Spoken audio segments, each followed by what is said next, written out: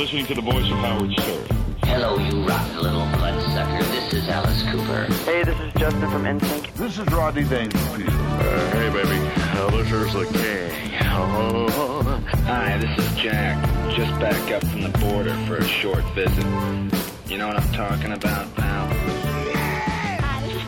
Hi, welcome to another edition of The Horse's Mouth. You're in The Horse's Mouth, and my name is John Teague. Welcome wherever you are, whoever you are. So today I'm talking with Jeff Rowley. Jeff Rowley is he's a family man. He's a businessman. He has a master's. He got his master's. I mean, that's no small feat. I don't know. For anyone who has their master's, I'm sure that they would subscribe that it's a feat. And for anyone who doesn't have it, like myself, it just sounds like a massive thing. The master's. He's got a master's in business, and he's also a very, very accomplished big wave surfer. He surfed all around the world, and has been in the ocean. Do I have my radio voice on? I think I'm doing a fucking radio voice. Hi. I think I just called myself out. I'm doing a voice. Let's drop it down a gear. He was in the ocean when the biggest wave surfed, paddled into, recorded, has been recorded. I mean, that is unbelievable. If you think about that, the biggest wave ever ridden, paddled into, on your own steam, not pulled into by a machine, a sled, a ski. He paddled, he was out there. And, I mean, which is actually unbelievable. If you think about being in the ocean when it's at its absolute maximum and the biggest wave, that's life and death, and that's I don't know, that just boggles my brain. But, you know, so a friend of mine this morning posted on Instagram a little bit of writing, which made me feel better about being, sometimes I can beat myself up about being, you know, I feel very blessed that I'm a surfer and I get to go surfing a lot.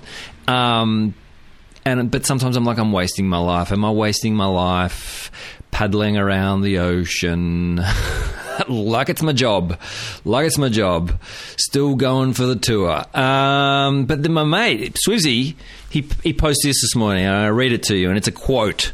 And I'll tell you who it's from by the end, but it's, surfers are the throw-aheads of mankind, not the dregs. They aren't the black sheep of humanity, but the futurists. They are leading the way to where man ultimately wants to be.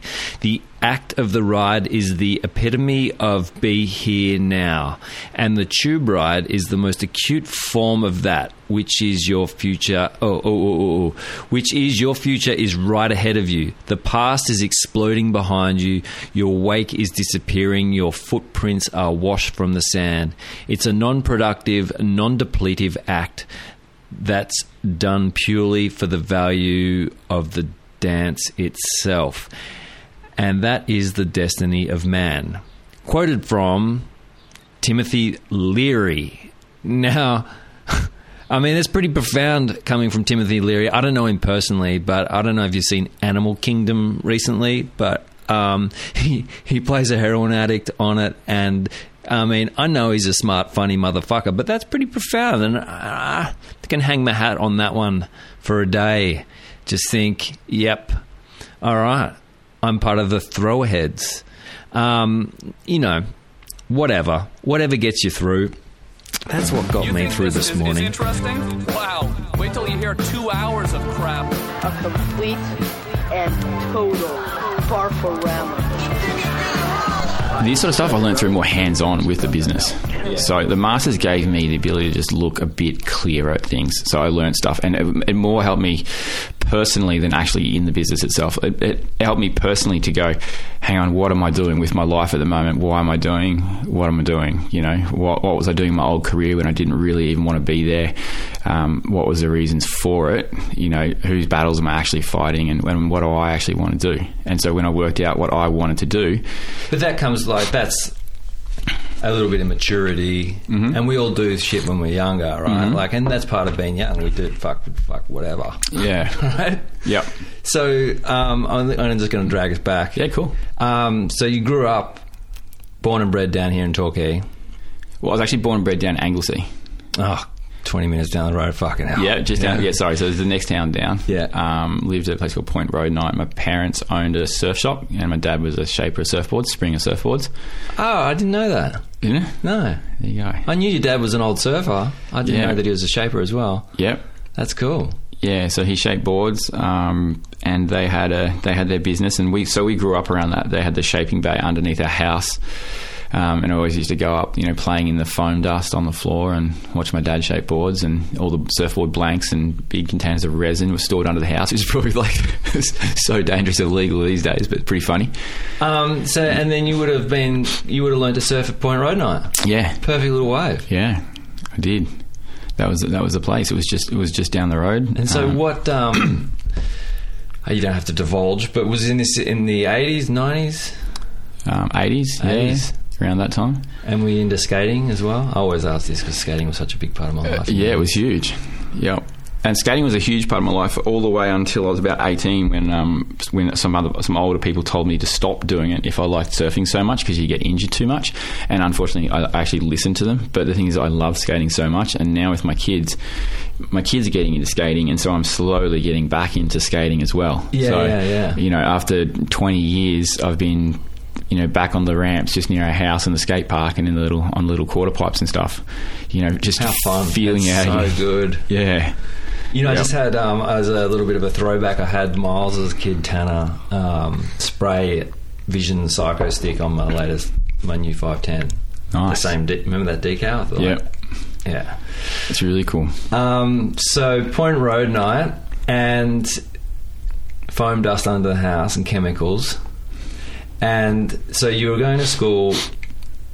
Was it? I know you're quite accomplished in your career as a surfer. Was it always in your mind as a young whippersnapper that this is the life that you want to live, or did you think that there was something else? No, all I ever wanted to do was surf since as young as I can remember. My parents had the shop. There was beautiful surfboards in the shop. There was wetsuits. It was all about surfing. My dad was always going surfing. He was always going down the coast. And disappearing for a day or 2 days in a row, stuff like that. And we always wanted to go surfing. And it was different then. Your parents didn't help you and push you into it as much as parents do today.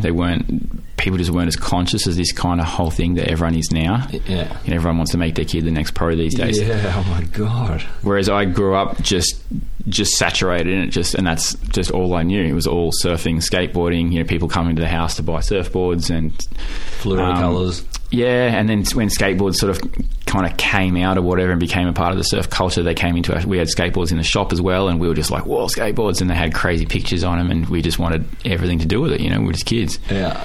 And we just loved it. And then, so from a super young age, Dad brought home some secondhand boards for us. I was probably 5 or 6 or something like that. I think for somewhere around my 7th or 8th birthday, I got my first ever custom board made by Dad. It was yellow. It was amazing. Brand new surfboard. How big? So I think it was a 5.5 or maybe a 5.7. Perfect tiny little board. Yeah, and so I used to take that down at Point Road Night and go surfing. And did you go surf Grinders? Grinders was like, the way the coastline curves around at Point Road Night is a big point, and so the smallest waves are in the corner, and as you go around the beach further and further and further, it gets bigger. So of course, Grinders, what you're talking about, is like the furthest away. That's the most adult wave. So I never graduated to Grinders. We graduated slowly along. You've got you had Point Road Night, then you had, I think there was Steps. Then you had Soapy Rocks was the next one. And Soapy then there Rocks? was Soapy Rocks. It's a little point down from Road Night. And then that was like a big wave to me when I was a little kid. Yeah. Then there was Middles at Anglesea. And then there was Anglesea Main Beach, Jetties, a few others, yeah. Is it right off the river mouth? Yeah, Jetties is right off that little river mouth right there, that little cross waves out there, inside the reef. I've never surfed it, but I've heard it gets quite good. Yeah, it probably does on its day. Yeah. And then grind it. So I didn't really graduate because we left Anglesea when I was 12. So for the Badlands of Torquay. No, so when I was 12, so my parents had the surf shop, and then they had 2 factories in Geelong as well. They were in a clothing business as well. They'd expanded into clothing production. And they had a couple of other brands that they were doing, selling clothing. And selling it wholesale out to shops. But my parents got caught up in Pyramid Building Society, and in whatever that was, 1990 or 91 or something like that, and lost everything. Fuck me. Yeah. So we lost everything. We lost the house, the cars. That was... it cleaned us out. Stop me there for a second. That wasn't a bank, but it was a bank scheme, or it was a building society. So it was not a bank, and so it was a building society. I mean, there's still building societies around today. They're just it's just people go to these places. They're not as secure as the banks, but they can offer better returns, or more lax terms, stuff like that. I think. Is Bendigo a building society? Bendigo's Bendigo Bank. Bank. So he's a bank, but there's others. I can't think of anything off the top of my head. But basically, the smaller you go, the more risk there is. But they were a Geelong-based business, and the Victorian Premier, what is his name, John Cain at the time, apparently, sent out a letter to people in Victoria guaranteeing that Pyramid Building Society was solid, because apparently in the financial services industry there was rumours that they were not solid. So he sent this out, and then basically what happened was he on the take? Basically, something like that. And then on the Friday afternoon they closed their doors, and the Monday morning they didn't open the doors again. And so everyone's money was gone. Everyone with home loans and business loans and all this, everything was just called in. Yeah. So it was pretty heavy. We lost absolutely everything, and that sort of, that was a huge, that was a major impact on my parents' life, on us. But we were kids, so it was kind of like all we knew was our parents were stressed, and all we knew that we were moving house. The house was going, we had nothing. The business is gone, the shops are gone. All this is, where we've got, everything's gone. Oh man, what a thing to live through! What a fuck. Yeah, but I mean... And so how did your parents rebound? What they did was they took us around Australia for a year, so we had nothing. And so we had a four-wheel drive that was in... it was in my grandpa's name, and there was a caravan that was in a friend's name, and that's because my parents were bankrupt, weren't allowed to have anything. And... we packed up our worldly belongings and we just went around Australia for a year. We were gypsies, didn't have a home. So we went around Australia, and as kids, that must have been fucking awesome. It was the best year of my childhood. And so they turned this negative into an absolute positive. It was absolutely amazing. So we did homeschool for a year, or distance education, and whatever you want to call it these days. Distance education, actually, not homeschool. We did that. We travelled around the caravan. We had a tent. We had an annex, fishing rods, surfing. We had a tin boat on the roof of the four-wheel drive. We had Nissan Patrol. Albie Mangle style. Yeah, it was amazing. We went and spent time. We spent months in South Australia. We went all the way around the bottom. Did you surf? You surfed obviously all the way around. Yeah, we surfed all the way around. Just pulled up at all these different spots. And seen any sharks in South Australia? We saw sharks I didn't see any in South Australia, and we spent a lot of time at Cactus, about a month, I think. It was a lot of time for us. And that's a lot of time. Yeah, we did a lot of fishing there off the cliffs. So we were little kids. I was like 12. My brother was 10. My sister was 14. And we were fishing off the cliffs there, catching salmon for dinner. And, we learned how to fish, learned how to tie knots and cast and be safe on cliffs and all this kind of stuff that, we got so much world experience that was just amazing. We saw sharks at Esperance and Albany in WA, because you've got the where you go surfing there's big sandy duney cliff things about quite high, 100 feet high or something like that go right down to the beach, and then the water, there's little rocks, and the surf's all got these, it's like little salmon holes. There's these little channels in the sandbanks there, and so when you're up on top, the water's crystal clear, and you can see guys surfing the water, and then you're like, boom, here's two sharks coming along towards these two surfers, and people will be up the top waving t-shirts and yelling at them, so the guys would catch a wave and sort of come in. So we knew about that sort of thing with sharks. Like, we just experienced it firsthand. Like, when I was 12, that's nearly 30 years ago. That place is crazy. Did you see, there's that Instagram SA Rips or something? Yeah. That photographer? Yeah. Have you seen his post the last couple of days? No. A mate had sent them through to me, and he's obviously in the water, and like literally 12 feet away is the fin, just from the water perspective. And it goes spooky swim. And then he sent another one, put in another one today, and there's surfers going over the crest of the wave between the crest him is another one with the fin, and it's circling him. No way. Yeah, South Australia is a pretty wild place.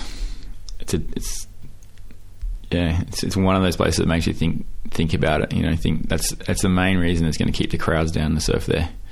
Is just that thing. And so when you were there, and I know it's still pretty wild. I know the locals are pretty heavy with shotguns and all sorts of stuff like that. Did you experience any of that? Nah, not at all, mate. Not at all. It was just we were just camping. Everyone, it was camping. We were a family, and we were just camping out, and everyone was really good. Yeah. We had a great time there. There was people doing, barbecues and people having drinks around the barbie and cooking fish, and they'd call it that day and talking about surfing, and it was really good. So your parents, that's amazing. It's such a good spin on such a terrible thing. Yeah, we ended up, so we spent most of our time in WA up north. So we towed a caravan, everything in up to Naarloo, and we were the first person to take a caravan up there. And we spent 6 months there. We spent the entire season up there and made that our home base because my dad obviously loved it. He'd been there before. We spent the whole season there, and that was amazing because there is little spots that kids can surf there if you're at home and close to the camp. Yeah. And the things that you see there are just incredible. Like watching and learning, when you're 12, learning that seeing sharks jump out of the water 8 feet in the air and land with a huge belly whacker because it's part of their digestive system to help them digest what they've eaten. That's what they do. Yeah, that's what they do. So we knew that when we were 12, And then going to the bluff because there's bait fish, and the bait fish are right next to the shore, next to the sand, and so watching schools of 6 to 8 foot sharks beach themselves up with a wave, up dry in the sand, snapping at the bait fish jumping on the beach to try and get away, and then the sharks rolling back down the beach, back into the water. And so then you've got these guys that are waiting, picking the right shark. When a shark washes up, they run down, they gaff it, hook it, and drag it up the beach because they want to eat the shark for dinner. And just seeing oh my God, crazy stuff like that when you're 12 years of age, and my brother was 10. What sort of sharks? I don't know what they were back then. Was there whites? I'm not sure. I don't think there's whites. I think there's more there probably is. I think there's more tigers. There's a lot of reef sharks, black tips, and all that sort of stuff. When we were kids, we saw them in the surf. We'd be surfing little waves inside the reef at Naarloo. There's a tiny little wave there, about 1 foot, little white water thing. We'd be surfing that, and you'd see a reef shark could go past, stuff like that. It was pretty cool. What an experience. I was saying to a mate last night how we were talking about surf trips, and I was saying I just would love to go to the Northwest. Never been up there. It's amazing. It's like another planet. But from here, it's just so hard to get to. It's so far. It'll cost you more money to go up there than it does to go to Indo. Yeah. You know what I mean? Because you got to fly to Perth. What are you going to do? Hire a car. Yeah, or drive, and then you look at the fuel. I was looking at the distances the other day, and it's just that is a lot of diesel. Yeah, it's a lot. It's a serious trip, and that's why if you're going to do it, you want to have I think you want to have a decent amount of time up your sleeve. Yeah. Yeah. So did you go the whole circumference around? Yep. At the end of the surf season, we just kept going north. And we actually went back into Carnarvon, and my dad loved yachts, and so he went down to the boat harbour there and saw a guy with a giant, or with I think it was a 60 foot, maybe it's 50 foot or 60 foot, I think it was a 60 foot sailing boat. He was sailing it up. He had no idea how to sail, and Dad started talking to him, and he needed someone to help him sail it up the coast. And so Dad volunteered, and he said, hey, how about we take the whole family on board too? So our whole family jumped on this yacht there, left a car in Carnarvon, and sailed it for a week up the coast, up to Kununurra, I think it is, where the mining area is. So we sailed up, went past all the Montebello Islands, all this stuff. So we went on a yacht trip for a week, fishing off the yacht and just sailing. And that was amazing in itself. Oh my God. So what an adventure. And then how did you get back down to the car? So then, I remember this. It was pretty funny. God, I haven't talked about this in so long. The car was, 500 kilometres south. So Dad and I hitchhiked. So the family checked into a motel up in, I think it was Kununurra. And we hitchhiked back down, right? And it was 45 degrees, and we got a ride with some guy that was working on it for a mining place or whatever, and he drove us halfway, and there was a petrol station on the side of the road in the middle of nowhere, like full Wolf Creek stuff, red dirt, red earth, blue sky, eagles soaring, not a cloud in the sky, and 45 degrees. He drops us and he turns left and goes inland, and we're halfway, and we waited on the side of the road in 45 degree heat for the entire day, right, for another car to come, and not one more car came for the whole day. Oh my God. It was so roasted. How old are you? And I was 12. Yeah. And so at, I think it was like 8 o'clock at night, my dad said, look, we're not getting a car. He went into that little petrol station, and fortunately had a phone. He borrowed the phone, called the motel, and my mum had to hire a car from the town and pick us up and drive us all the way back to our car. So that he just completely failed. It was a good experience though. So that just shows how remote you were. There was not another car for... Yep, not another car came through. Yeah, it was crazy. Super red earth, blue sky, just like one of those Mars type pictures that you get in the outback in Australia. So just do amazing. you get a bit nostalgic listening to Midnight Oil? Oh, for sure. For sure. I spent a bit of time in the West in 95, and every time I listen to the Oils, it takes me back. For some reason, it just reminds me of, I get Western Australia. Yeah. Well, my parents were huge Cure fans and Pink Floyd fans. Oh, yeah. And so they used to play that a lot there. And, like in the evening after a day of surfing, when the sun was setting and we're cooking a barbecue, they'd be playing Pink Floyd or The Cure or something like that. And so whenever I hear that music now... Oh, that's great. That takes me music. back. Yeah. That's awesome. So, around the top, you spend much time around the top of the Northern Territory? I think about, not too much time, like about 6 weeks or something all up. Went to a crocodile farm way up in the hottest, reddest, dusty, I think it's Port Hedland maybe is a town. I think that's the one, right up the top of WA. I could be wrong. I think, and there's a crocodile farm sanctuary type place where you can go like a tourist thing, but the whole town, I just remember the whole town was red because it was a mining town, or the red earth, maybe not mining, just the red earth, and the entire town is coated red. All the houses, everything is coated red from the red earth and the dust. Maybe it was mining or maybe it's just the red earth, but the whole place was red. I remember that. We went all the way over the top past Darwin. We went fishing on the rivers up there, and I caught barramundi, which was amazing. It was like, that was the thing that we wanted to do, and we saw crocodiles in the wild, which was really good.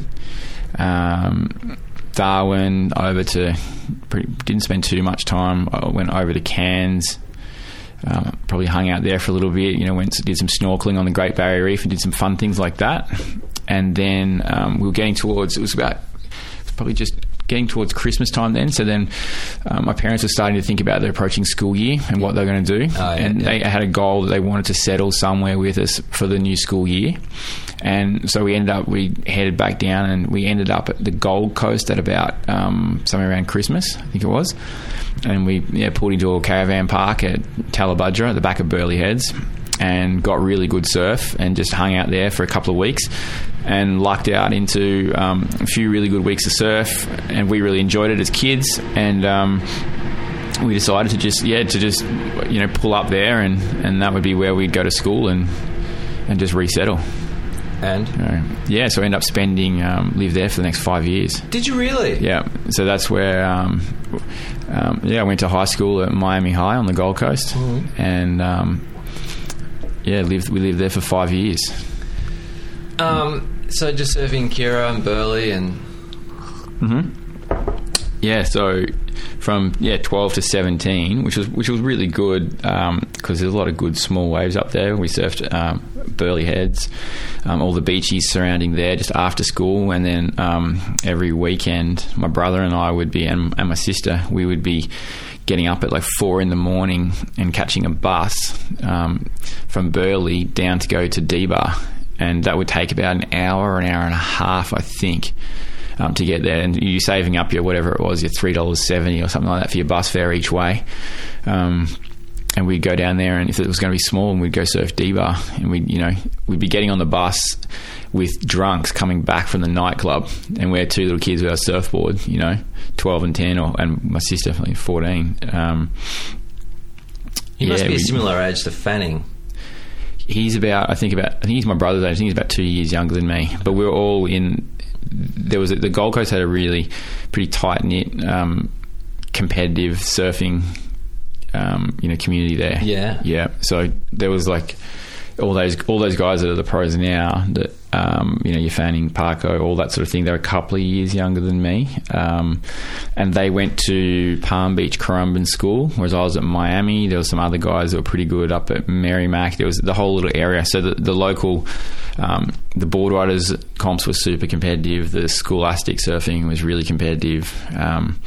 It was all super competitive for sure. And you guys were getting on board with that?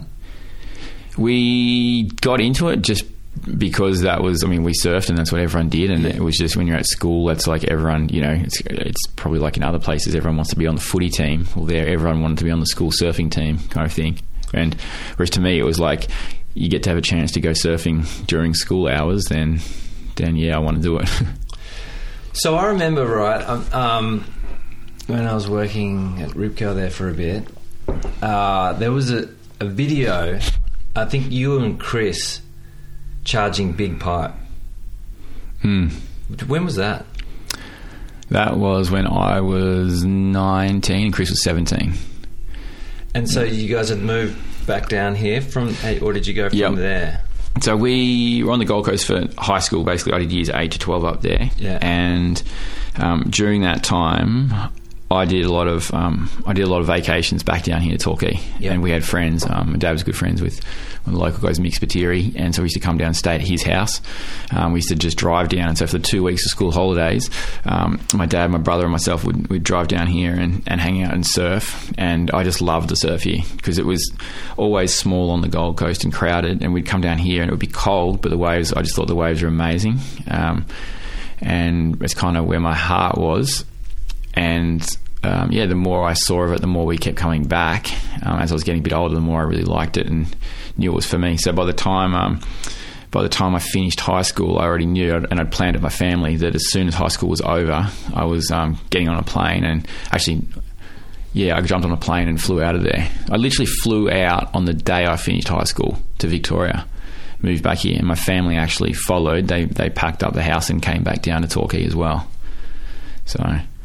But I knew I wanted to be here. There was things that I saw, like one day I was down here, I was probably like 16, and we pulled up at Gibson Steps to check the surf. And I remember I was a kid, and I think I had my my gun surfboard with me at the time, which I think was a 511. Right. And a car pulled up next to us, and they had everything from 7-foot to 10-foot boards on the car, like 8 boards stacked up, just all in sequence. The longest on the bottom, shortest on top.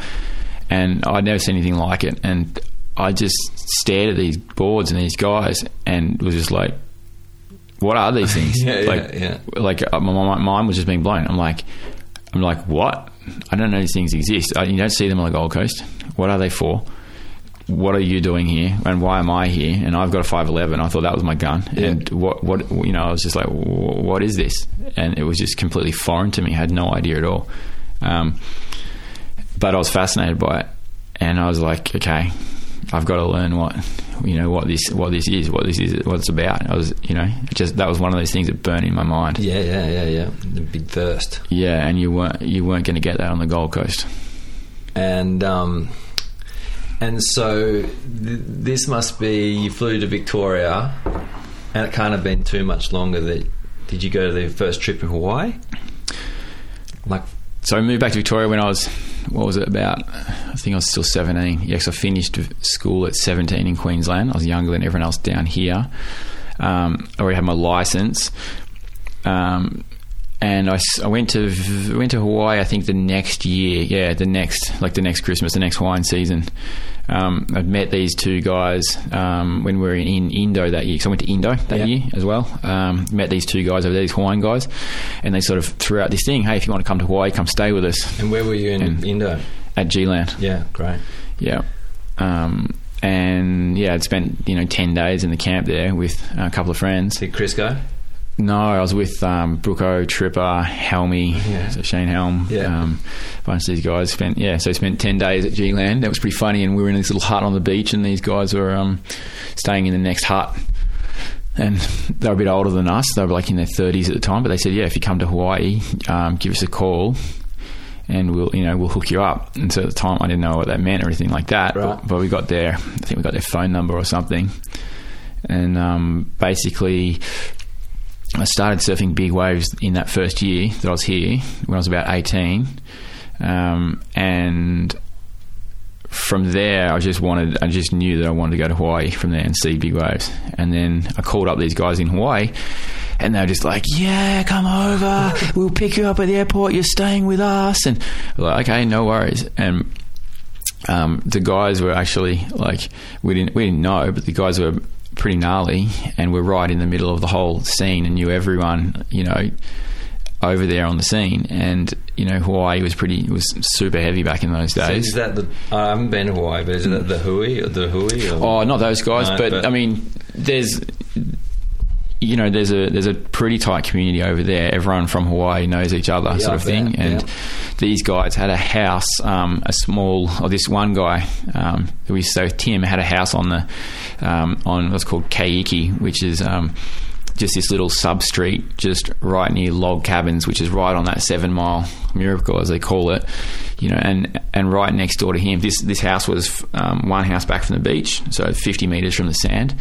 Next door to him was a guy that was a filmer, it still is a filmer, and his name's JD, and he's the guy that introduced me to Brazilian Jiu-Jitsu, and he's one of the black belt instructors. He's a Sunset Beach Jiu-Jitsu guy, and so his house was right next door, and these like little cottages, like basically I'm talking like 15 feet house to house, and so he's the main filmer guy there on the North Shore for Andy Irons and Corey Lopez and Shea Lopez and all that crew, all that O'Neill crew and all that group. So all those guys are hanging out next door. So he's a hell waterman. Yeah. Or does he shoot from land as well, or both? Oh, he does both, So but he was machine. Yeah, but he's I think he was shooting mostly from land, but he was he was the guy who was best friends with these guys. Yeah. And so that's the crew that was hanging out right next door, So every so often he would be, they used to call me Aussie Grom, and he'd be like, he'd just shout out from his house. He'd be like, Aussie Grom, we're going to surf the pipeline. Get your 7.6. Meet me in my car. Don't speak. Just come. So I'd get in the car and they'd go and pick up, Braden Diaz and someone else and Nathan Fletcher back in the day. And, seriously, I sat in the car, and just didn't say a word. Were you literally. awestruck? Yeah, but kind of like I knew at the same time that I had the thing that just be definitely not heard and just not really be seen as such, but just hey, if they're going to surf pipeline, I'm going to go out. If a wave comes at me, I'm going to go it. If they tell me to catch a wave, I'm going to catch a wave. I'm going to do what's in front of me, because I'm here to get the experience. I'm not going to be like, I'm not going to whinge or complain, or you're not going to hear a word out of me. And so I went to pipe with those guys, and I paddled out. They paddled straight out to the inside, so I just paddled out with them to the inside. This is, back day one then. And then a set came, and I caught a set. And then the guys are like, whoa, that kid that was in the car, he caught a set. And is this the footage that made it onto that film? I'm not sure.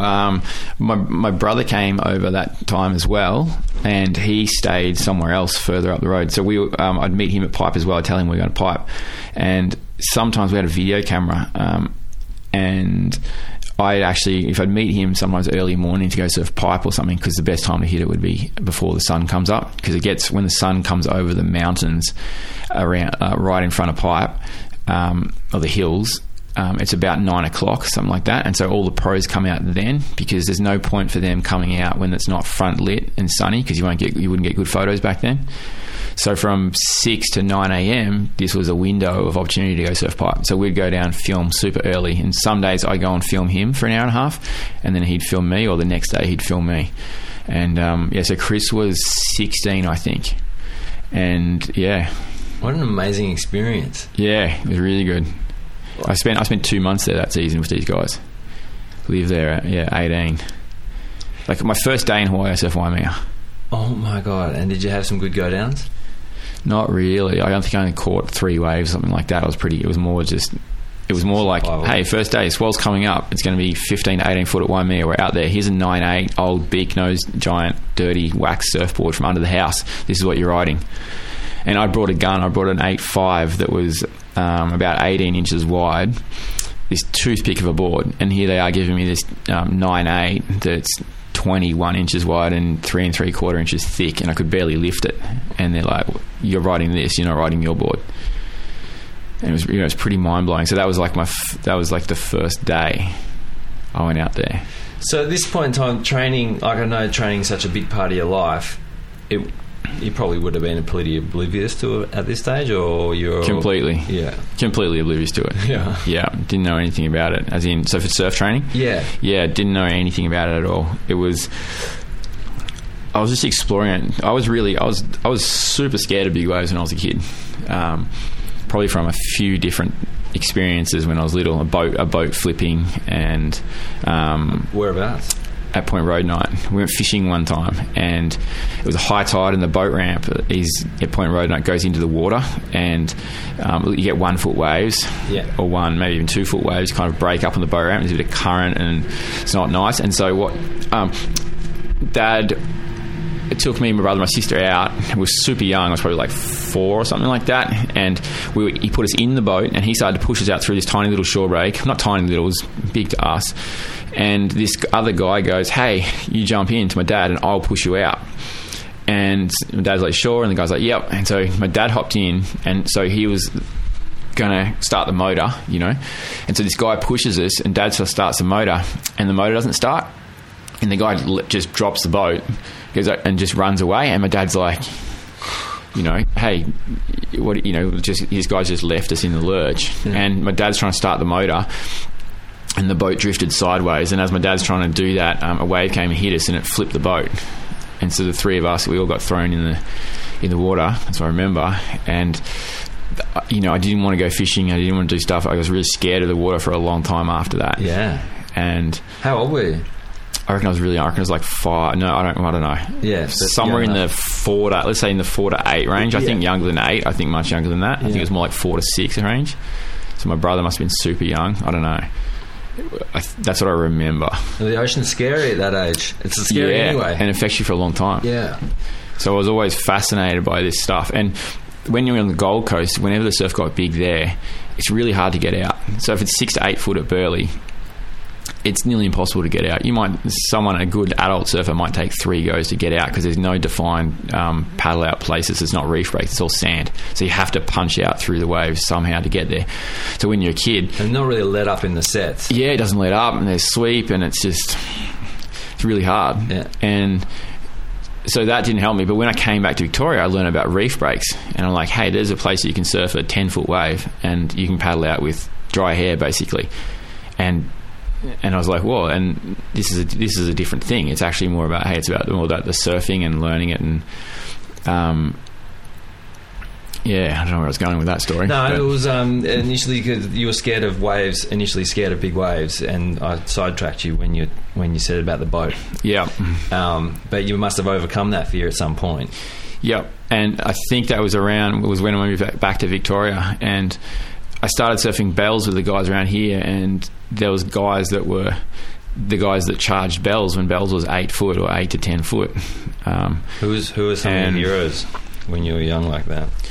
Sean? I don't know about heroes. Oh yeah, so Sean was the guy. So Sean Brooks was I'm Troy Brooks' age, Sean's brother, and I was friends with Troy in that little tight group that we had, and Sean was this bit of an enigma that you didn't really see much of. He didn't really talk to you.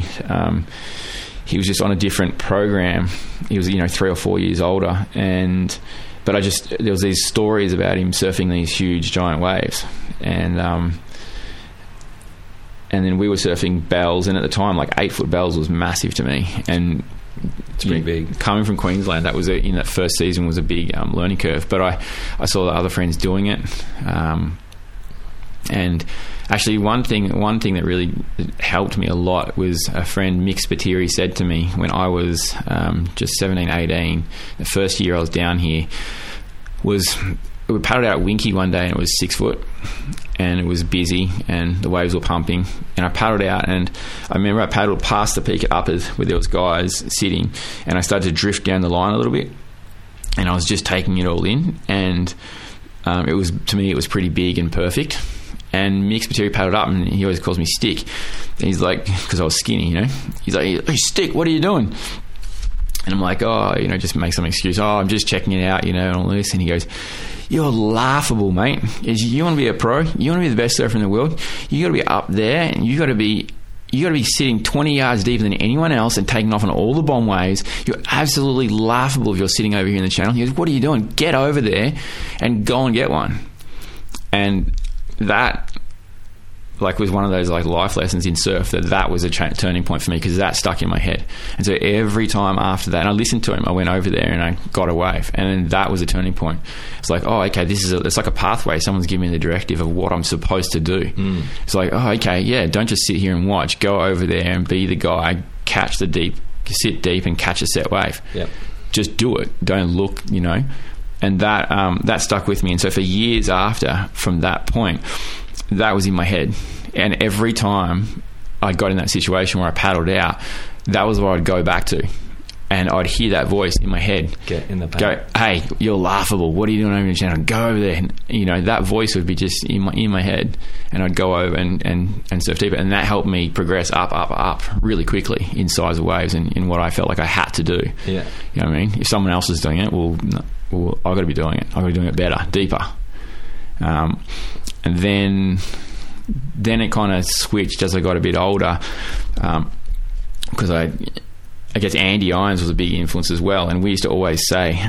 Did you meet him in your Hawaiian travels? I did next door at that guy JD's house, and I think I went surfing with him a couple of times. But I was just being a fly on the wall, because they had their crew. They were doing their thing, you know. They were on their path, and I certainly wasn't a part of it. But because of the guy next door and where I was and the crew that I was in with, like, they would literally go, "Hey, get in the back of the truck. You're coming. We're going surfing." It's Andy, Corey, all these guys, and Braden Diaz, and you can see there's a spot for you in the back of the truck, you know, in the back of the pickup where the dog sits. No worries, I'll take that corner. Yeah. Yep. But I saw those guys, and so a thing became for me and my brother.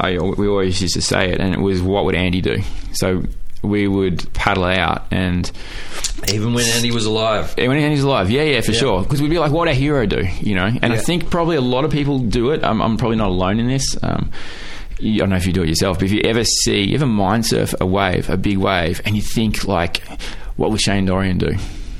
Or, I don't know, do you have that voice? Do you see it and go, look at that, if someone was here, they would do it? Do you do that? No, not so much. I always just look at a wave and just think that I wish that I was on it or something. Oh, that's good. I have never thought. Now maybe I will, because no one's ever said, try and imagine someone else was on that. I always just, in my head, just go, imagine I was on that, where would I be? Would I be able to be in that position, or would I be out further, away from the impact part?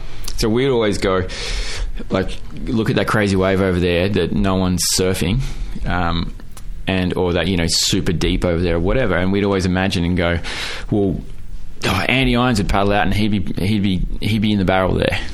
And, you know, he'd just go for it. And that thing would go, okay. And then, so we were young, we'd be like, oh, well, if Andy would do it, we should try it, you know? And then we'd try and paddle over there and do something. And that would be our way of trying to push our limits and push the envelope of what we were doing. And so we always had this thing. And it wasn't until... I was getting pretty deep, but it wasn't until I got to about 30 that I changed it again, and I guess it's a sports psychology thing or whatever. But I had to stop saying what would someone else do, and I had to start saying in my own head, what would Jeff Rowley do? And I'd go, well, he would go over there, and he would sit 100 yards deeper than anyone, and he would take off on that big crazy peak where you're mind surfing, and mind surf it, backdoor that thing, take a huge drop, backdoor it, get the biggest barrel ever, and come spat out in the channel. And so instead of saying, what would Shane Dorian do? Right? Because Shane Dorian would do that. I go, no. What would Jeff Rowley do? And then I go, hang on, that's me. Okay, I'm him. Okay, well, I have to go over there and do that now. And I would hold myself to that and that's what gets me to go over there and do something now, is when I see something and I think you should be doing it, I hold myself accountable. That, okay, if that's possible, well then why are you sitting here? Do you know that's crazy, because I've had a similar shift with acting. Have you? Where I used to imagine, like, oh, how would someone else do that thing? Yeah. How would someone else do that? But no, that's exactly the same. How would John Teague do it? How would I do it? He would do this. Yeah, and why don't I just go and do that? Hang on, so why aren't I doing it? Yeah, okay, I'm going to do it. And you can go through this. Sometimes it takes me half an hour. Sometimes it might take me an hour in the water. If I paddle out in this big surf, I'm not in gear, you know, and that's what I love about big surf. I'm sort of jumping ahead a little bit here, but that's what I love about big surf now is I'm a normal person. I got family, kids, commitments, you know, work, job, got to make money, pay all the bills, all that. I'm the same as everyone else. When a big swell comes, I get the same butterflies as anyone else, and the same things. I haven't trained enough. I'm not ready. I'm not this. All those little voices sort of come into your head. But what I love is the switch. That's what I love. The switch of being that, and then flicking that switch, the process to when you change to the other side, where you are that person that's paddling over there and you are that person catching that wave. And I love the switch. You know, I get just as scared at the thought of a hold down as anyone else. It gives me, not scared, but I get the butterflies from it, etc. You know, because it does. But the switch is amazing. I just can't, you know, we had a bit of swell around here over the weekend, and I was pretty tired on a Saturday arvo, and an 8-foot set came through, and I remember just thinking at the end of the day, I'm so glad I got under that. And that's 8 foot. Can grab a chopper? Oh yeah. I was just there. And that's 8 foot. So I can't really fathom. And I know a couple of times in Margaret River I surfed a few waves that were bigger than that and all that, but the conditioning and the mindset, I just can't get my head. 8 foot. I'm saying to myself, I'm so glad I got under that. And you're talking 16 feet. You know what I mean? Yeah. Plus 25 feet. And the sheer difference in volume, it's I'd have to imagine is only, what's the word where everything's exponentially. Yep. It's not just that again, it's like it's exponentially thicker. And that feeling of fear I have at 8, I don't know what happens in that next realm. You know what I mean? Yeah, you're right. Take me away. Yeah, but you're completely right. It's exponentially different. Like the volumes of water that you see in a big wave, even like a heavy 12-foot wave, like a proper real 12 to 15-foot wave. That's when the volume really kicks in, and you start to see like swimming pools of water getting drawn up the face of this thing and getting thrown over in the lip. It's not just small amounts of water. It's pretty like mind expanding kind of thing. It definitely is, but that feeling that you get is the same and doesn't change. It's the same as a beginner gets when they see a 2-foot wave. It's the same as what you get when you see 8 to 10-foot wave. It's still there. It's everything else that you do around it that manages it. It's probably the same thing you might feel with acting, of like, you know, acting in a blockbuster compared to acting in a little indie thing. Same, right? Yeah, it's all the same. It's just a bigger scale, and there's just more preparation. How you do it in your mind, how you deal with it, and you have more things around you to help you through it as well. So the biggest thing, and the thing is, it's the biggest thing I see is equipment for people. They're having the wrong equipment, and I did a really interesting test on myself yesterday where I rode a smaller board than I usually ride. I surfed some big waves yesterday. It wasn't huge, but it was 10 to 12 foot. And I normally ride a big board. I normally ride a 10.6. And it's a deep water sort of wave, a really thick, heavy, hard to paddle into wave. And I usually ride a 10.6 for certain reasons. But I decided to try my 9-footer. And my 9-footer is 3 board lengths down from 10.6. And what that means is you go 10.6, then you can have the next size down is a 10-foot. So your board should go every 6 inches at that size. So 10 foot is the next size down, 9'6", and then 9 foot. So I was actually 3 board sizes down, which is a massive shift. And I tried to ride that, and I felt like I've just felt like a mouse on a freeway. You know, I was sitting low in the water. I couldn't see like I normally can. I couldn't paddle fast. When the sets came, all I was trying to do was get out of the way. And I had all these feelings that I haven't had for many years because I was on this smaller board, and it felt like a toothpick out there. And I was like, well, this is what most other people must feel like when they're in this situation. And me being on the right equipment normally, on the bigger board, changes all that. And instead of being, I felt like I was the hunted that day, and normally I feel like on this other board I'm the hunter out there, and I'm looking for those big sets, and I'm in the position to catch them. And yesterday I had this feeling, and I was like, whoa, this is crazy. And I go, this is what guys feel like when they step it up, but they don't have the right equipment and the right preparation. So hold on, what size board were you on? 9.6? 9 foot. 9 foot. Did you get a few? Yeah, caught a bunch of waves. Nice. Yeah. So we were talking the other day, and you were telling me about the breath holding, Mm-hmm. and I found this really fascinating. And you're talking about it as if it's a map.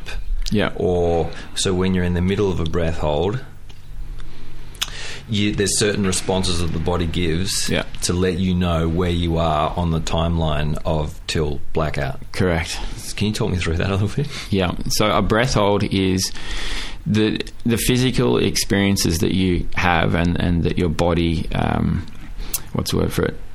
The involuntary? Yeah, the involuntary processes that your body goes through during a breath hold are simply flags, if you like, along the timeline of your breath hold, from the start of your breath hold until blackout. There's things that you can do to stretch out that timeline, make it longer, and there's things that you can do to speed up that timeline to make it shorter to the blackout point. Okay, panicking is the fastest way to get to blackout really quick. You'll burn all your oxygen, etc., and it result in a really bad thing. Or you can just go further and open your mouth and breathe in water, and that's going to result in drowning. That's the worst thing, of course. And the opposite end of the scale is being absolutely calm and relaxed, and that will extend that timeline because you're not burning any of your oxygen as long as possible. The things that happen along the way are what you do, what I do, breath hold training to number one, learn what those flags are, what those signs are that your body's doing, the physiological symptoms is what I meant. Recognise what they are, recognise where they occur on the timeline, and therefore be comfortable knowing how much further you've got to go along this timeline. So, for example, if I can know that I can, let's say, comfortably hold my breath for 3 minutes, let's just say, right? Yep. Then along that timeline, I might have involuntary spasms in my stomach, because that's a sign that you'll get, and an urge to breathe at around 1:10 to 1:30. Okay. Yeah. So you've got this urge to breathe, and so my stomach will start to spasm, like pumping, and really uncomfortable, and my abs are kind of like twitching and fully flexing up and down. Like if you watched it, you would really see someone, they don't look well when it's happening. That just says to me that I'm in a lot of pain right now. I don't actually need to breathe. Then we think that is your body telling you urgently need to breathe now. No, it's not. It's your body saying, yeah, I don't have, but it's your body trying to find more oxygen within itself. That's what's happening. No shit. Yes. Yep. So it's like almost like a shark. It's trying to flying out of the water to help itself with its digestion. Your body's kicking shit around to find oxygen. Basically, yep, it is. So what happens with your breathing? And there's a just to jump away from that a little bit, there's a thing called the mammalian dive reflex. And I think I mentioned this to you the other day. But what that is there's a reason why air-breathing animals, sea creatures, where they are mammals, can go under the water a long period of time but come up and breathe air, such as seals and whales. Okay, and they have a large spleen. And what that does is it holds the highly oxygenated blood, and so when they hold their breath, they can go down for 2 or 3 minutes. Their spleen will contract, and they'll release highly oxygenated blood throughout their system, and they stay underwater for whatever it is, 20, 30 minutes. Because of the stuff spleen? Like that. Yep, because they have a source of oxygenated blood in their body other than what's in their lungs. Does our spleen do that? Yes, and that's what free dive training is for, and breath enhancement training is for. Does the spleen do anything else? I don't really think so. I've got no idea. I remember when we were kids, one of my mate's brothers jumped on him and split his spleen, and I remember it was a really bad thing. Yeah. But I never could work out what the spleen did. I think your spleen and your appendix are two things that we use the least. I think it's some evolutionary thing that we've got. We go back to the ocean. Yeah, I believe so.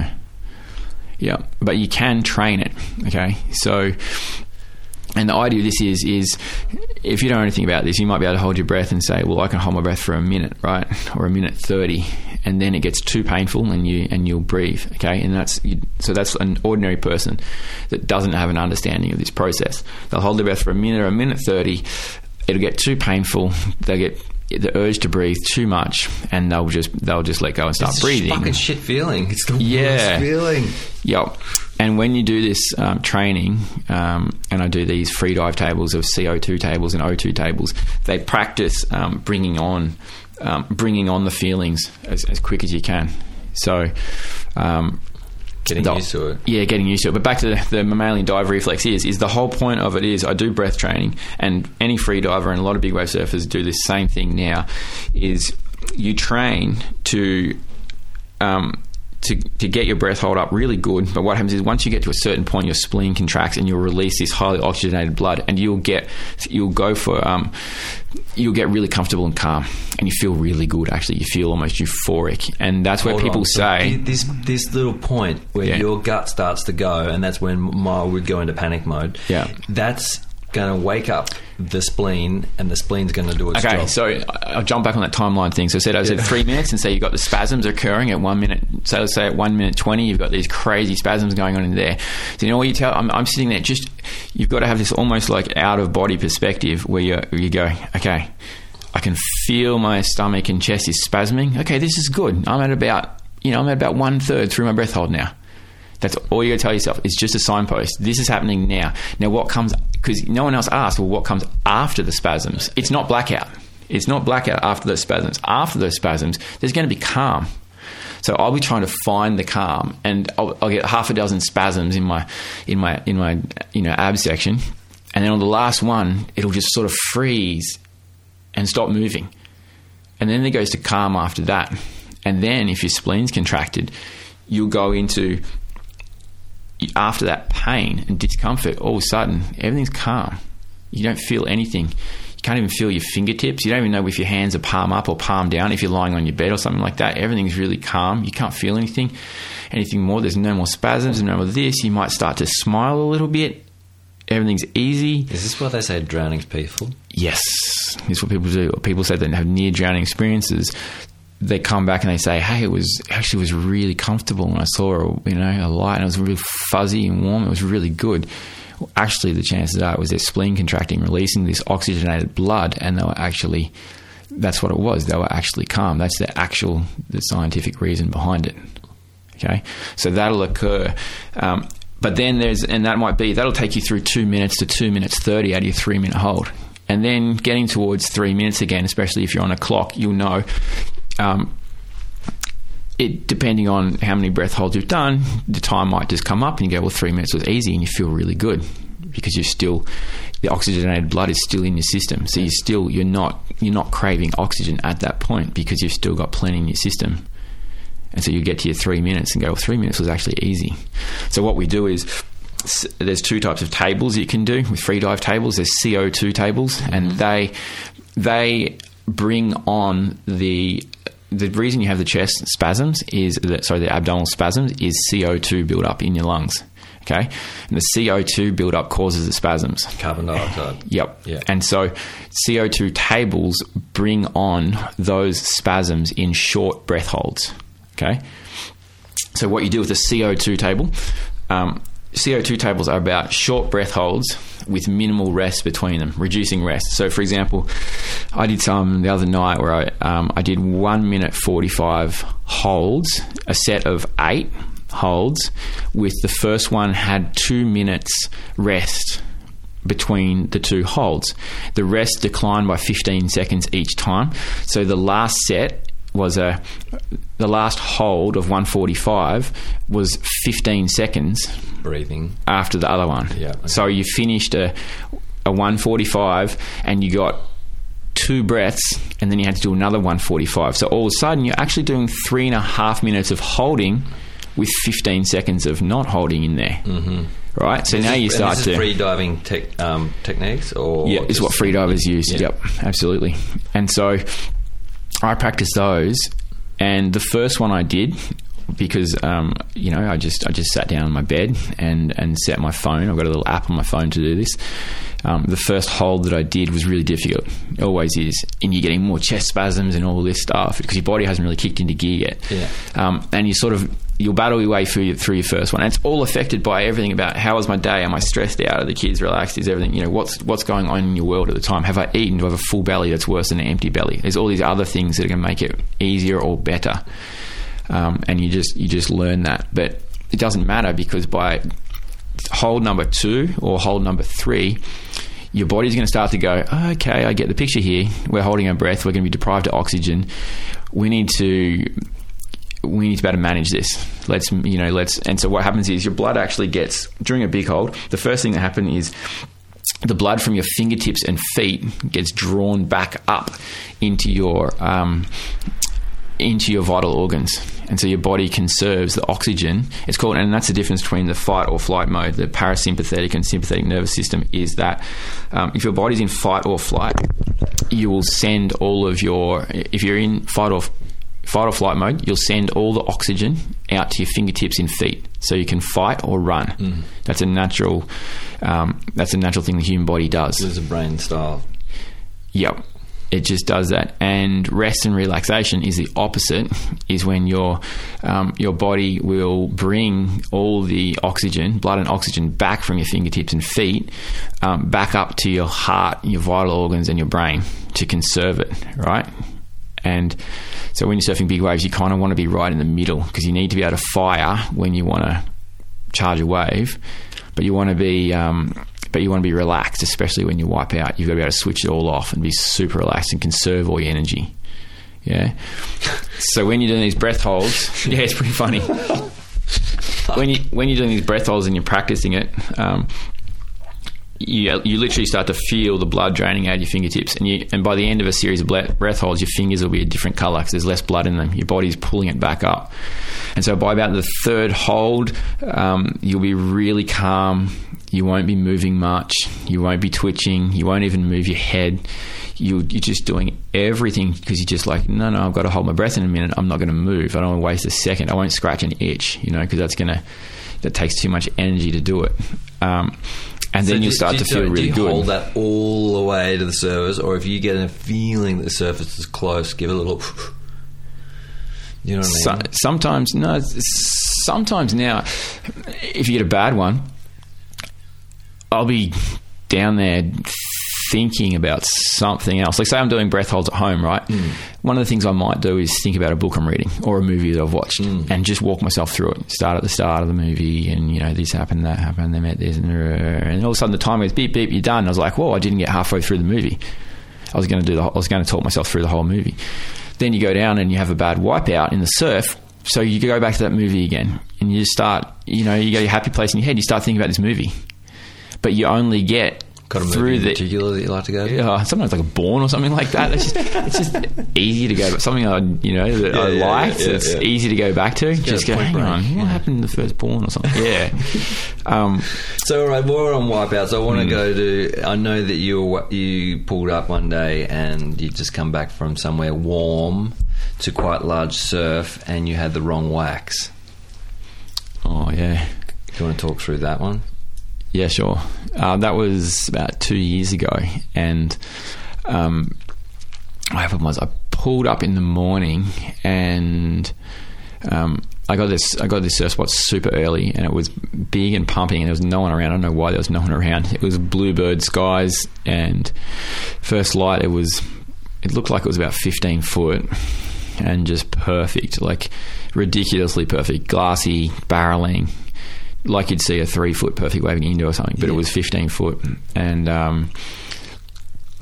I don't know where I'd been. Maybe I'd been in Hawaii, and I hadn't used my board, and it had tropical wax. And for some reason, I went to my car and I couldn't find anything. I couldn't find any new wax. And I was like, I ran around this town looking for a surf shop. Nothing was open. There was no one anywhere. I couldn't find any other people or anything. And I was like, I went back to my car, and there was a block of tropical wax that I had there.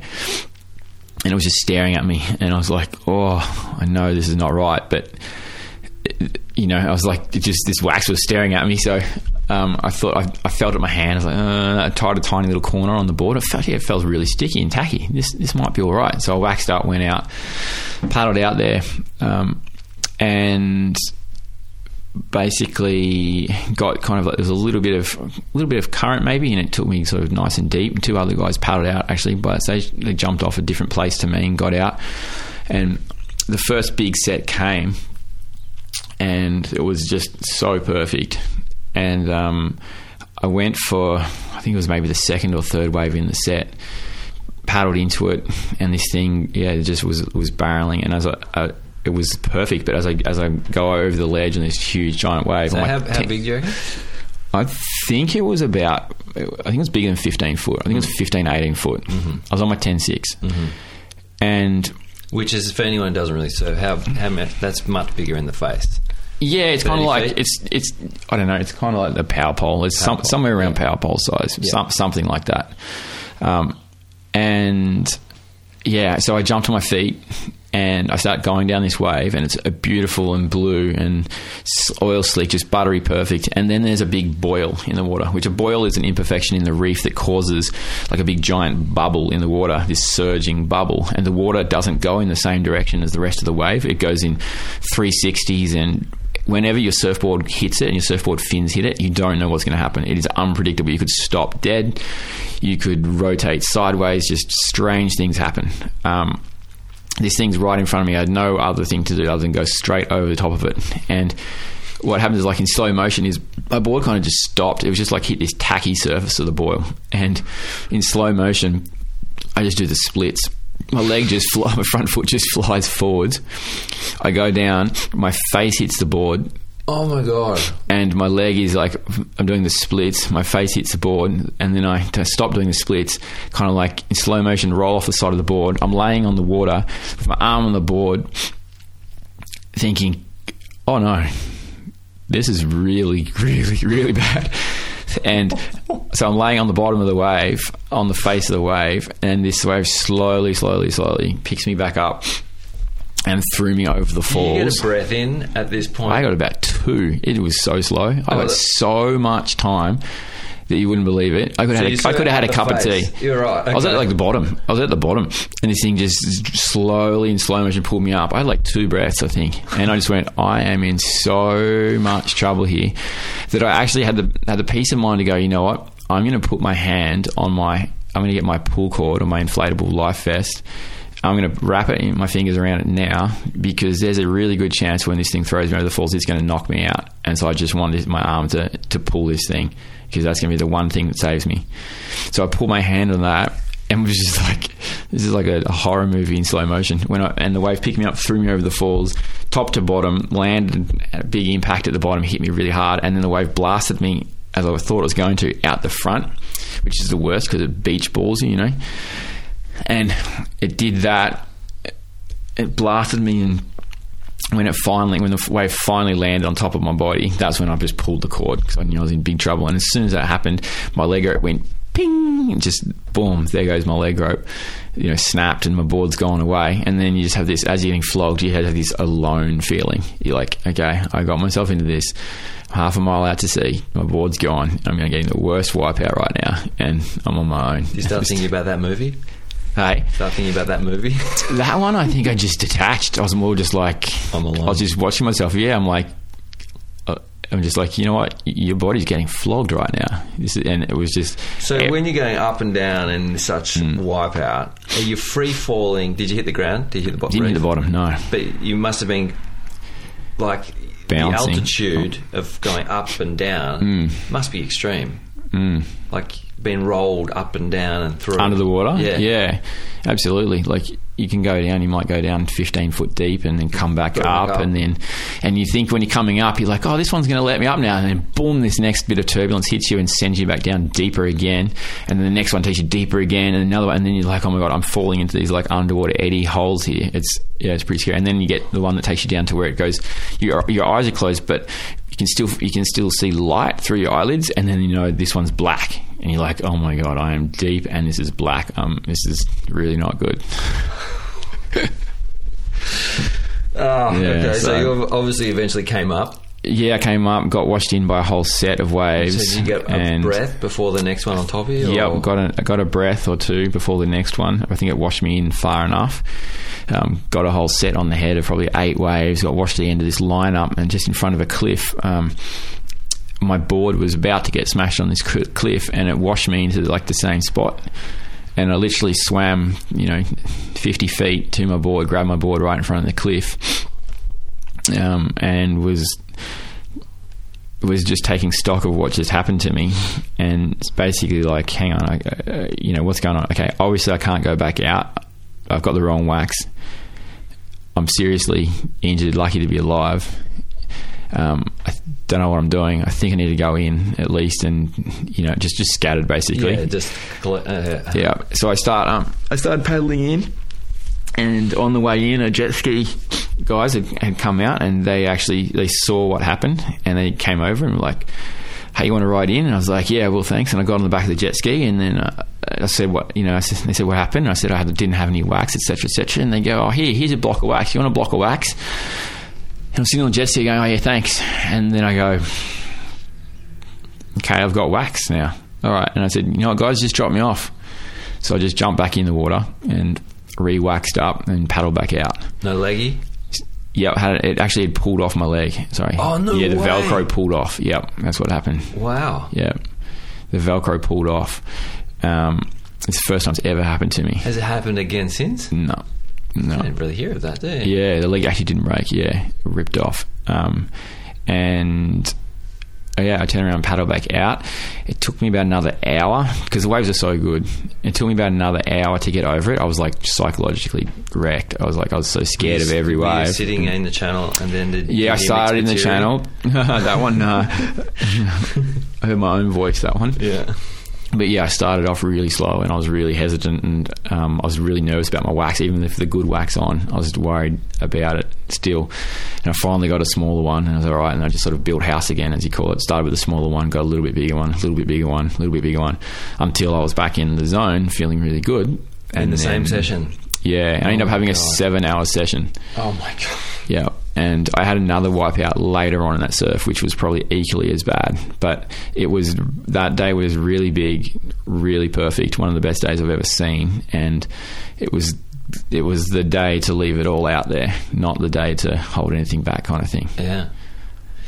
So since then, you've been and I know you go to Cloudbreak a bit. Mm-hmm. Yeah. So now we're on the big wave stuff. Yeah. You surf Jaws. Yep. And you surf... Is that the biggest wave? I surf bigger waves No, sorry. Let's take that back. Yeah. I surf huge waves here at home in Victoria. Uh-huh. And massive waves are equal to what I've surfed in Jaws and what I've seen in Jaws. However, 2 years ago at Jaws, in January 2016... I saw waves I've never seen before at Jaws, giant Jaws. And that was the day that Aaron Gold caught the biggest wave ever paddled into. You were out that day? Yep. Oh my God. Yeah, I paddled out basically with Aaron. And so I went to Hawaii for that swell after having not seen a wave over 3 foot tall for 4 months in summer in Australia. I flew into Hawaii for that swell, just cold turkey. And I got changed and ready with Aaron in the car park, and we went down to paddle out together. He went off the rocks first, and he got out 10 minutes before me, and I paddled out, and the first wave I saw was him paddling into the biggest wave ever ridden. And that did that thing. That rewired my brain again.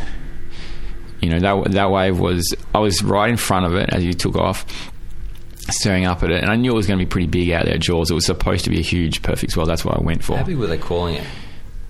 We're calling it 30 foot. And so with 30-foot swell like that, what's the period?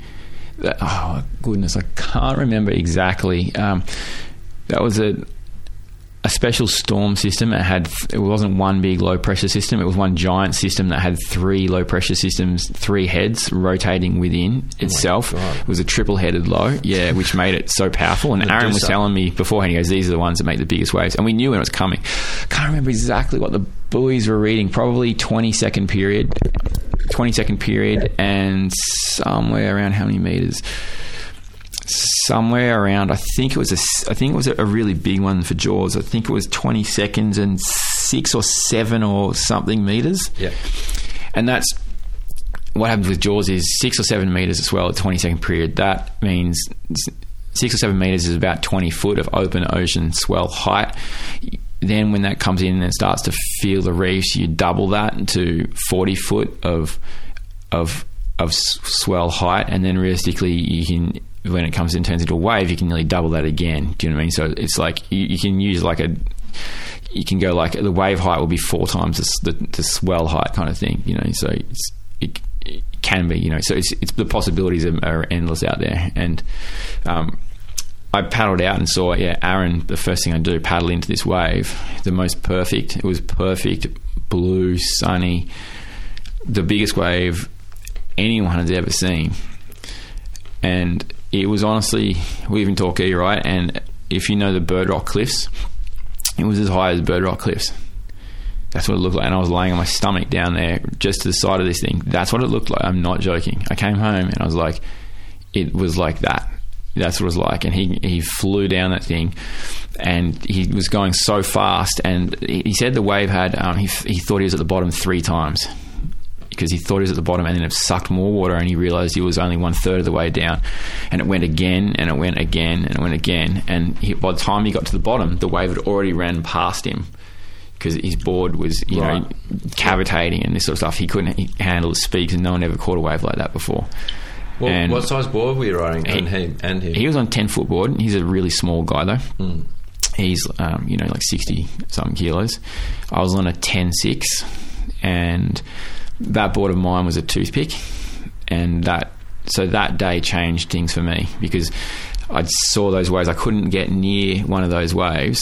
I felt like anyone else feels on a 10-foot day when they're riding a too small surfboard, that you just can't get near them, and it just takes away all your confidence, and it makes you feel like a mouse on a freeway. Mm-hmm. And that's how I felt that day on this board. Couldn't catch a wave. And I watched other guys catch waves, and their boards, they were smaller guys than me, but their boards paddled better as well, and they were on thicker boards and things than me. So that, I learned a lot that day. But a lot of guys didn't catch a wave that day. A lot of the top guys in the world were trying. There was so many waves, you could have had them. There was perfect 25, 30-foot sets consistently going through the lineup, perfect barreling, gigantic waves. And you know, a few guys performed and did incredibly well. Ian Walsh and Dorian did amazing, got the rides of their life, you know, and a bunch of other guys did too. And then a lot of guys were just, you know, just didn't have the right day. So it's coming clearer and clearer, but anytime to me it's over 6 to 8 feet, it's about equipment. Up to that 6 to 8 feet range, you can be okay to undergun it, I reckon. Yeah. You know, you can ride a toy. Yep. But over that, maybe for someone like yourself, you probably could get away with a toy in bigger waves. But it becomes apparent from just listening to you that the more firepower you have.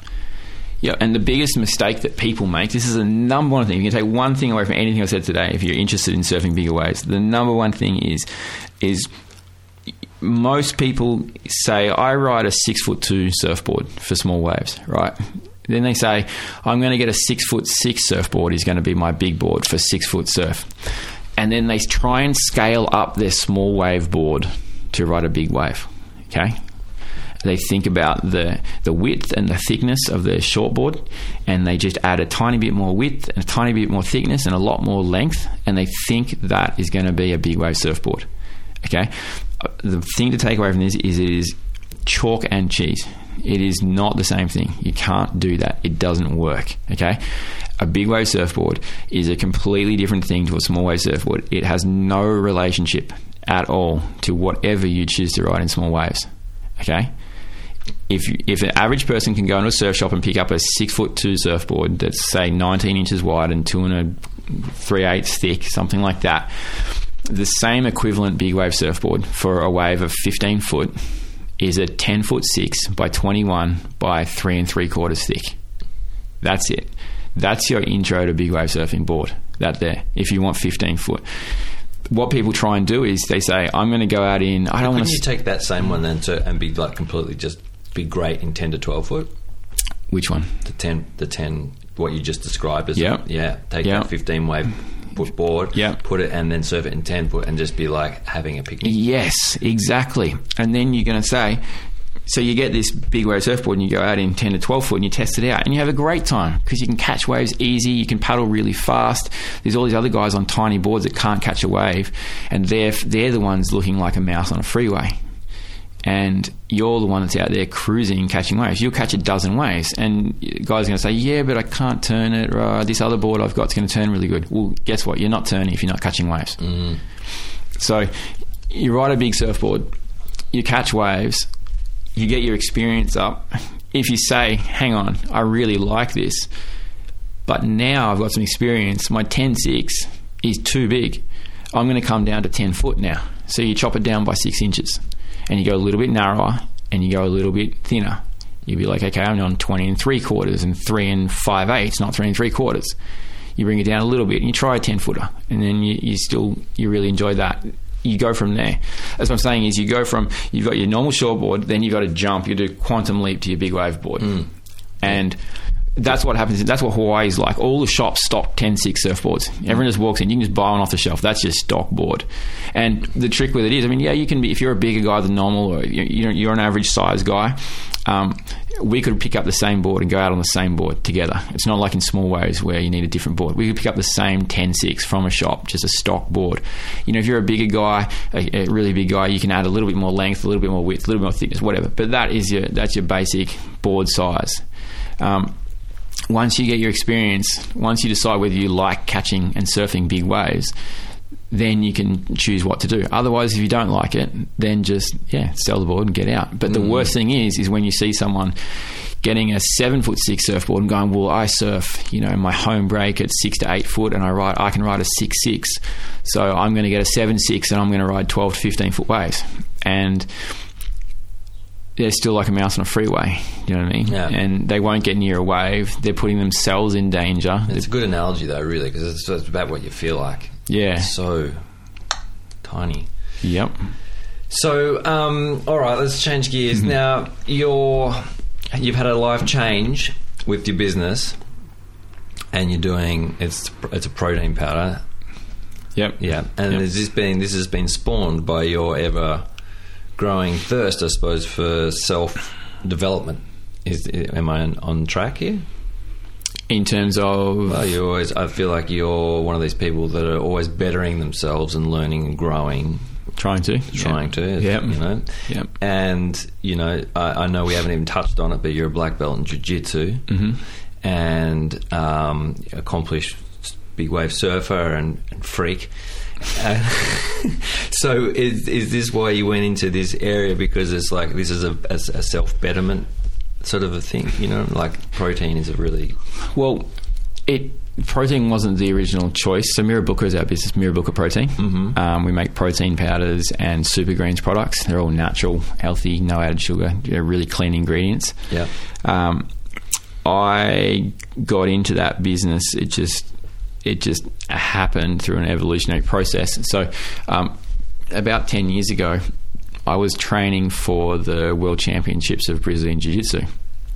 And I was on I was trying to drop a little bit of weight, to make a weight category. I was training super hard. And I was watching everything that I put in my body, every little calorie and all the ingredients on everything, trying to eat super healthy and get super fit. And I was introduced to protein powders probably a few years before that by people. Didn't have much idea about it, just thought protein builds muscle, etc. and it's one of the big myths that they sell to a lot of young people, and so I was buying protein powder, and what I learned was when I started to read the label on things that most of them were just full of sugar or filler ingredients. And when I started looking for products that didn't have that in it, I couldn't find anything at the time. And the journey that I learned was I didn't even know where protein powder came from at the time. And I learned that that protein powder is whey protein. Whey comes from milk. The milk comes from the dairies, which is had friends that were dairy farmers down in Western Victoria. And I realised that the milk that makes the protein come from where we live. I was like, well, this is a crazy little full circle thing, this education that I've just had. And I don't think most people know that or knew that at the time. So I started sourcing the raw protein myself from a dairy co-op Whey? Down here, the Whey, yep, and making my own product for myself because it just didn't have anything else in it. It's like, I don't want to spend all this money on buying sugar powders when I'm trying to eat vegetables and not eat any sugar.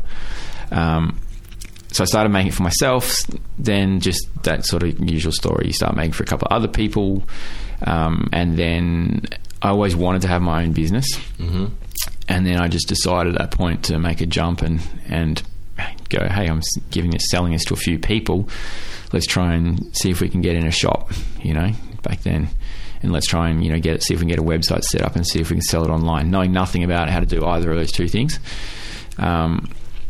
Basically started from there and just kept it going ever since then. So it was always about being healthy. It was about a product that I needed for myself and I couldn't find. But I also learned about the process of where it came from, and just wanted to help try and educate other people about that and to give people, clean ingredients, just good, healthy, clean food. So just give yourself a plug, where do we find that? If you go to our website, mirabookaprotein.com. Yeah, you can order online or you can find out some of the shops that we sell through. Nice. And okay, what does the future hold for the business? For me, the goals, targets, training. Have you reached where you want to be, or you've got a thirst to keep going? I'm always goal driven, so I've got a few goals. As you mentioned before, I am a black belt in Brazilian Jiu-Jitsu, and I've had this conversation a little bit lately where that was my goal forever. When you don't have a black belt, your goal is to get black belt, and you can't see anything else. You don't think there is anything after that, and it's only once you get it that you realise that you've got to the top of one hill, and the rest, you can now see the rest of the mountain range in front of you. The hills are higher. So my goal with Brazilian Jiu-Jitsu is, and same as with my surfing, is that now I've got two kids, my little son and daughter, is that when they're 18, I want to be training Jiu-Jitsu with them.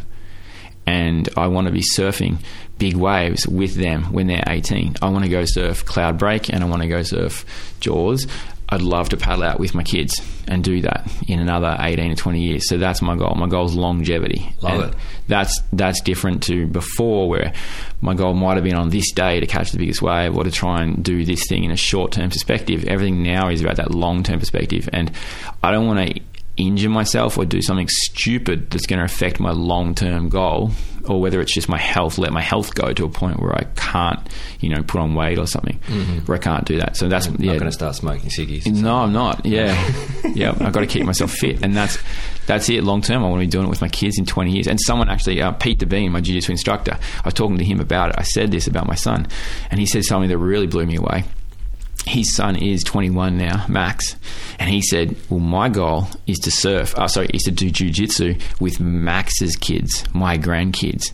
And I went, whoa, that's like super long term. I never even thought of that, you know what I mean? So that's like 40 years away or something. That's because he's already at the top of that mountain looking over the next one that you're not at yet. Yep. And so I do look up to some of the people that are, who do I look to? Some of the guys that are still doing these things now at a much older age bracket than myself, who's doing stuff in their 50s and stuff like that.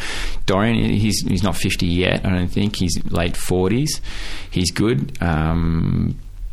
There's a lot of people out there that are doing things, but just to keep going with longevity. Do you get on with have you Wim Hof? Haven't. haven't got onto his thing. I've listened to a little bit of his sort of stuff. He's out there. He's awesome. I kind of love him, but it's out there. Yeah. I have my own thing that works enough for me. Yeah. And if I know where I'm at on my own thing, so if I'm at peak of what I'm doing, then I'm as good as I feel like I need to be. Whereas I can tell, I go, right now I'm like, no, I'm at about 30% of my peak. Mm-hmm. I know that right now I'm at about 30%. Mm-hmm. So I don't need someone else's thing at the moment. I just have to do my own thing to get that back to peak. Do you know what I mean? Yeah. So I'm sure Wim Hof's amazing. He's got some great stuff there, but wouldn't it be too much for you to turn up that 70 though, would it? Yeah, and just I can take like no, don't do that. It, you know? No. You're not fighting that other side battle where you're always maintaining. No, I don't have to at all. Yeah. I'm busy with family. You don't have.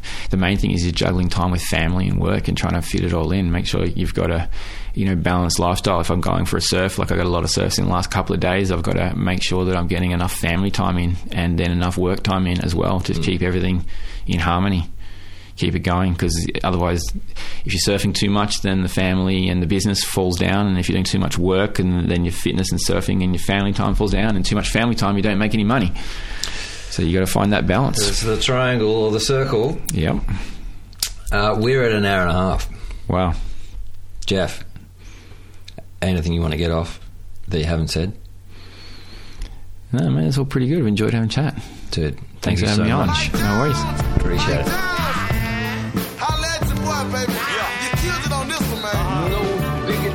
Okay, there you have it. There's my chat with Jeff Rowley. Thank you so much for listening, whoever you are, wherever you are. I hope you enjoyed that, because I certainly enjoyed chatting to Jeff. He's truly an inspiration, and someone that I look up to, and I love it when I get to have a conversation with someone who makes me want to grow and expand and keep pushing my own self in my own ways to peg down a few goals and a few ambitions of my own. So thanks, Jeff, and thanks to anybody else who's still listening. Okay, till next time. Adios.